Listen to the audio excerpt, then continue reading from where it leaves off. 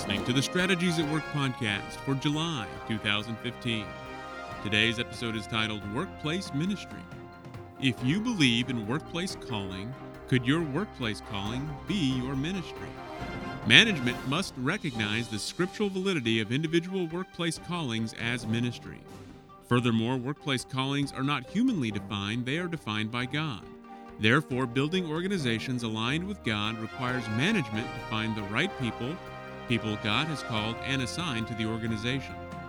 One of the keys to finding the right people is finding those who have discerned their workplace callings and view their work as ministry, a way to execute the commands of Christ. Work produced by people so aligned with God will be performed with passion and excellence, since they know their work reflects their relationship with the Lord. Organizations built with such people will enjoy a world-class reputation and deliver outstanding value to those they serve. And now Dr. Chester brings us the message titled Workplace Ministry. I want to conclude the book of Colossians today, starting in chapter 4, verse 13 to verse 18, and just suggest that we're continuing, as Paul's wrapping up the book, we're continuing to see him talk about, how do you walk out the reality of the seminal principle of Christianity, which is whatever you do in word or deed, do in the name of the Lord Jesus, giving thanks to God the Father through him. So let me read the text, and then we'll break it down and talk about it. Paul writes, "For I bear him witness," referring to Epaphras, "that he has a great zeal for you, and for those in Laodicea and those who are in Hierapolis." So he's just finished talking about this seminal prayer of praying for people to be firm in all the will of God, and he's bearing witness that Epaphras has great zeal for that prayer. Then he says, "Luke, the beloved physician, and Demas greet you.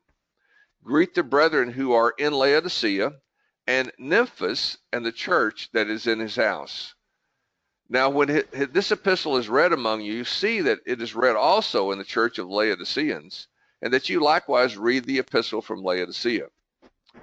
And say to Archippus, "Take heed to the ministry which you have received in the Lord, that you may fulfill it." This salutation by my own hand, Paul. Remember my chains, grace be with you. So this is his conclusion of the book. And he's focusing on two things as he wraps it up. He's focusing on community, and he's focusing on calling. Now, in chapter 4, beginning with verse 7, he began to talk about community. We've already talked about many of those verses. And he mentions in the course of completing the book here, from verse 7 in chapter 4 to verse 18, he mentions 8 different associates. And he talks about each one in very intimate terms except one. So the first one he talks about is Tychicus. He talks about him as a beloved brother, a faithful minister, and a fellow servant. And then Onesimus, a faithful and beloved brother. Aristarchus, a fellow prisoner. Mark, cousin of Barnabas, a co-worker, a fellow worker for the kingdom of God. Then you have Justus, a fellow worker for the kingdom of God. Epaphras, a bondservant of Christ. And of course, Paul is obviously a bondservant of Christ as well. Luke, the beloved physician, and then Demas.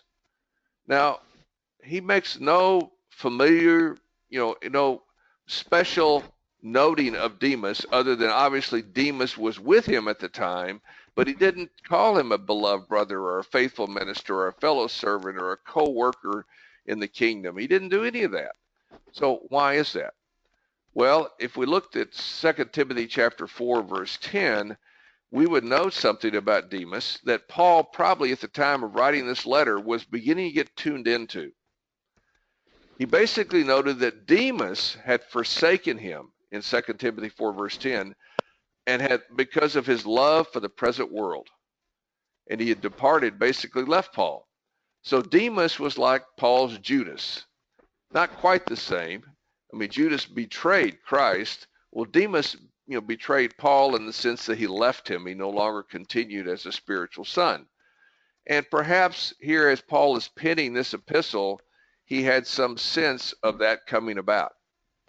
Now, as you think about what Demas did, it hopefully should remind you of Matthew 13, the parable of the four soil conditions. And in that parable, there are two soil conditions that actually the seed germinates and begins to grow, but it doesn't continue growing. One is because you have rock too close to the surface, and therefore it can't develop the root system, so it can't handle the heat. When the heat's on, you have to have deep roots to pull moisture out of the soil to feed the plant. Well, if you have a rock too close to the surface, you can't develop that root system, and so the heat will kill the plant. And that's a picture of the heat and the pressure, the stress of living life in a fallen world. The other condition is the seed germinated among, thorns and thistles. And so the thorns and thistles typically grow faster than the true wheat or the true whatever that seed was. And so over time, these thorns and thistles choke out, the good seed. And what that represents is cares of this world, distractions of the world, money, pleasure, comfort, convenience, self-serving agendas, that kind of thing. And that appears to have been what happened with Demas. Demas apparently loved this present world. And so he loved the things of the world. And so he was chasing the world. And in the end, the challenge to walk with Christ was not something that moved his heart. So Demas obviously is not in a good place here. And so Paul is making note of that, and by the fact that he did not give any kind of familiar or special appellation here to Demas. So as he goes down his list, he's showing us how community oriented he is, how important it is to be a community. If you look at the various descriptions he has, like bondservant of Christ or fellow worker for the kingdom of God, that speaks of their engagement together in the work that God has called them to. So community was obviously very, very important to the Apostle Paul. And then he gets to verse 17, and he's talking about a man named Archippus. Archippus is mentioned one other time in Scripture in Philemon chapter 2. And Archippus means master of the horse. And we know that many times names are very significant. For example, the name of Jesus, Jehovah is thy salvation. That's a very significant name. And it speaks of the destiny of Christ. Well, Archippus had a destiny in him, and it could very well be that his name, Master of the Horse, was indeed a clue to that destiny. And he tells Archippus basically three things. And these three things all tie very clearly to the message of strategic life alignment that we all are familiar with. The first thing he tells him is take heed. And that word take heed is a word that means to see or to discern. It's like discover, it's find. It's the idea of really understanding the call of God that's on your life that may not be readily visible to you. I mentioned I was sharing with a lady recently about, finding a job and what she was looking for as a job, and I was trying to point to her calling. And so in the process of having that discussion with her, she really had a disconnect there. She didn't know how to really process that comment, because to her, life was all about money and living comfortably and basically not having a carefree life, that kind of thing. Well, the idea that God has a call on her was just foreign to her. She had no way to process that. So if you don't have any way to process that, you're not looking for it. You're not looking for the call of God. So if it stares you in the face, you probably won't see it. So the idea of to take heed is basically intended to say, wake up. Wake up to the reality that you have a call on your life, and your job is to discern that call. So that's the first thing you've got to find the call of God on your life, and it's not totally up to you. The Holy Spirit wants to show it to you, but you need to be responsive, and you need to have a heart to receive what the Holy Spirit wants to reveal to you. The second thing he says is he talks about this, what you have, this call that you have is a ministry here, which refers to executing the commands of another, and it is from the Lord. It is from him. It is not yours. You don't create it. You don't make it up. It is from the Lord. In current philosophy, particularly in the last 100, 125 years, as pagan philosophers, secular philosophers have tried to wrestle with the reality that no worldview offers any meaning or purpose in life except Christianity. And if you don't want to accept Christianity, you've got to come up with some way to answer the meaning question. The way they've answered that is you get to self-define the meaning and purpose of your life. And so that's how modern philosophies approach the idea of meaning. Well, Scripture does not give us that view. Scripture gives us a view that our meaning and purpose comes from our relationship with Christ and the purpose for which he has created us. So he gives us work assignments, and that's what it's saying here. Take heed, wake up, find the ministry that God has given to you. It is specifically divinely assigned to you. And that word, of course, ministry is diakonia, which refers to executing the commands of another. Ministry is not an office, it's not a vocation. Ministry is a function. We all are to function as ministers, as servants of Christ, doing his will according to his ways for his glory. So you got to find it. You got to recognize you're looking for what God has called you to do.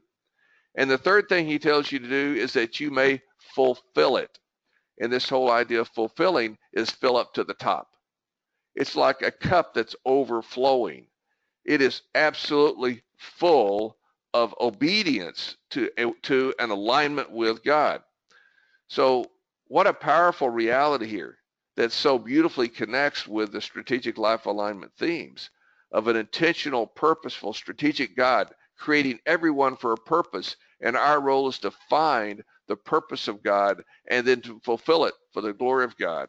And just as a reminder, we cannot find the purpose of God for our life except by seeking the Lord and the Lord revealing it to us.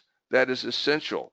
So the admonition to take heed, to find, to discern assumes the predicate to that is the Holy Spirit is going to reveal it to you, and you are now given the grace to see it and discover it. And then you recognize it's the way that you serve the Lord. Ministry is a way of service. It's a way of worship. So one of the ways you worship is you obey and you do what God has put you here to do. And you do it with such excellence that you just fill it up. The cup is filled up to the brim. It's overflowing, which suggests again that you're doing everything in the name of the Lord Jesus, giving thanks to God the Father through him, which ties us back to Colossians 3:17 and that seminal principle of what it is to be a Christian. So I think this is a powerful reality here. He gives us a powerful picture of how he wants us to function to find and fulfill the purpose of God for his life. Now, just a little side point, the verse before where he talks about the epistle that he wrote to the Laodiceans, and he tells them that they are to share their epistle, the epistle he wrote to Colossians, with the Laodiceans, and vice versa. The letter he wrote to the Laodiceans, they're supposed to share with the Colossians, which indicates that Paul wrote a letter to Laodicea, even though we don't really have it. I'm not aware that we have a copy of it, and it's not in the canon. Nevertheless, Paul viewed it as important for these letters to be shared, because in the first century, these epistles were effectively the formation, the beginnings of the canon of the New Testament. The Old Testament canon was their scripture, and what the New Testament canon was doing was give them new insight into how to understand the Old Testament, how to understand the Messiah, what he did, and what it means to live now, walk by faith. The Old Testament tells us that the just will walk by faith. That's found in the Old Testament. But the New Testament gives us further revelation about what that means, and it gives us more specifics about the purpose and destiny of God in creating each individual. So this is just rich here with implications about how we are to learn from one another, be in community, how we can benefit by reading what was written to other people. We today are reading this book of Colossians thousands of years after it was written, and it's blessing us with rich truth about how God wants us to live and how he wants us to view reality. So then he concludes in verse 18. He says this salutation by my own hand, Paul, remember my chains. Grace be with you. Amen. So he clearly is indicating that he wrote the book. I wrote it in my hand. He apparently didn't have a secretary, or what the theologians called an amanuensis. That's the terminology they used when Paul or one of the writers of the epistle had a secretary writing it. He apparently wrote it in his own hand. He was in prison, and notwithstanding the hardships and difficulty of being in prison, which they were very hard in those days, he can still say, grace be with you, amen. And you look back on the book and you realize, wow, Paul was suffering greatly. Nevertheless, he penned perhaps one of the greatest explanations of Christianity that we have in Scripture, and that's the book of Colossians. So I pray that as you've pondered this book and you've considered it, that it's been very transforming for you. And I pray that you not only saw the great prayer of Colossians 4:12 about praying for people to find and fulfill the purpose of God for their life, and how we should be laboring in prayer over people for that reality to happen, but it also should remind us of the prayer that he prayed in the first chapter. He actually prayed two prayers. The first prayer was just gratitude and thankfulness that they had come to Christ and were displaying faith, hope, and love, which is some mark of somebody who is in Christ. But he went on with a more profound prayer, and in that more profound prayer was that they would have the fullness, they would have revealed to them the fullness of the will of God in their lives, so they could live lives that were worthy of the Lord and please the Lord in everything, bearing fruit in everything they did, growing in the knowledge of God, being strengthened with all power for the journey God assigned to them, and being joyfully thankful that they've been delivered from the kingdom of darkness and brought into the kingdom of light. I think that's another very profound prayer. If you ever want to know what to pray over someone, I commend to you that prayer. That's a great prayer to pray over someone. And many people would be startled with that prayer because they're not used to someone praying with that level of discernment and that level of spiritual insight. But yet that's a wonderful prayer to pray over anyone in any situation. So I encourage you to grab a hold of that prayer and grab a hold of the reality of Christ in you, the hope of glory. Not your glory, but his glory through you. Grab a hold of the reality of being grounded in Christ. Grab a hold of the reality of walking in true agape love, which is sacrificial living. Grab a hold of the reality that love is expressed through living according to the seminal principle, Colossians 3:17. And that seminal principle has practices that we walk out every day that impact our family, the workplace, and everything we do. And to do this well, we have to be devoted to prayer. We have to be in Christian community together. We have to understand calling and destiny and walk in that reality. So may the Lord give us grace to do that well for his glory. In Jesus' name.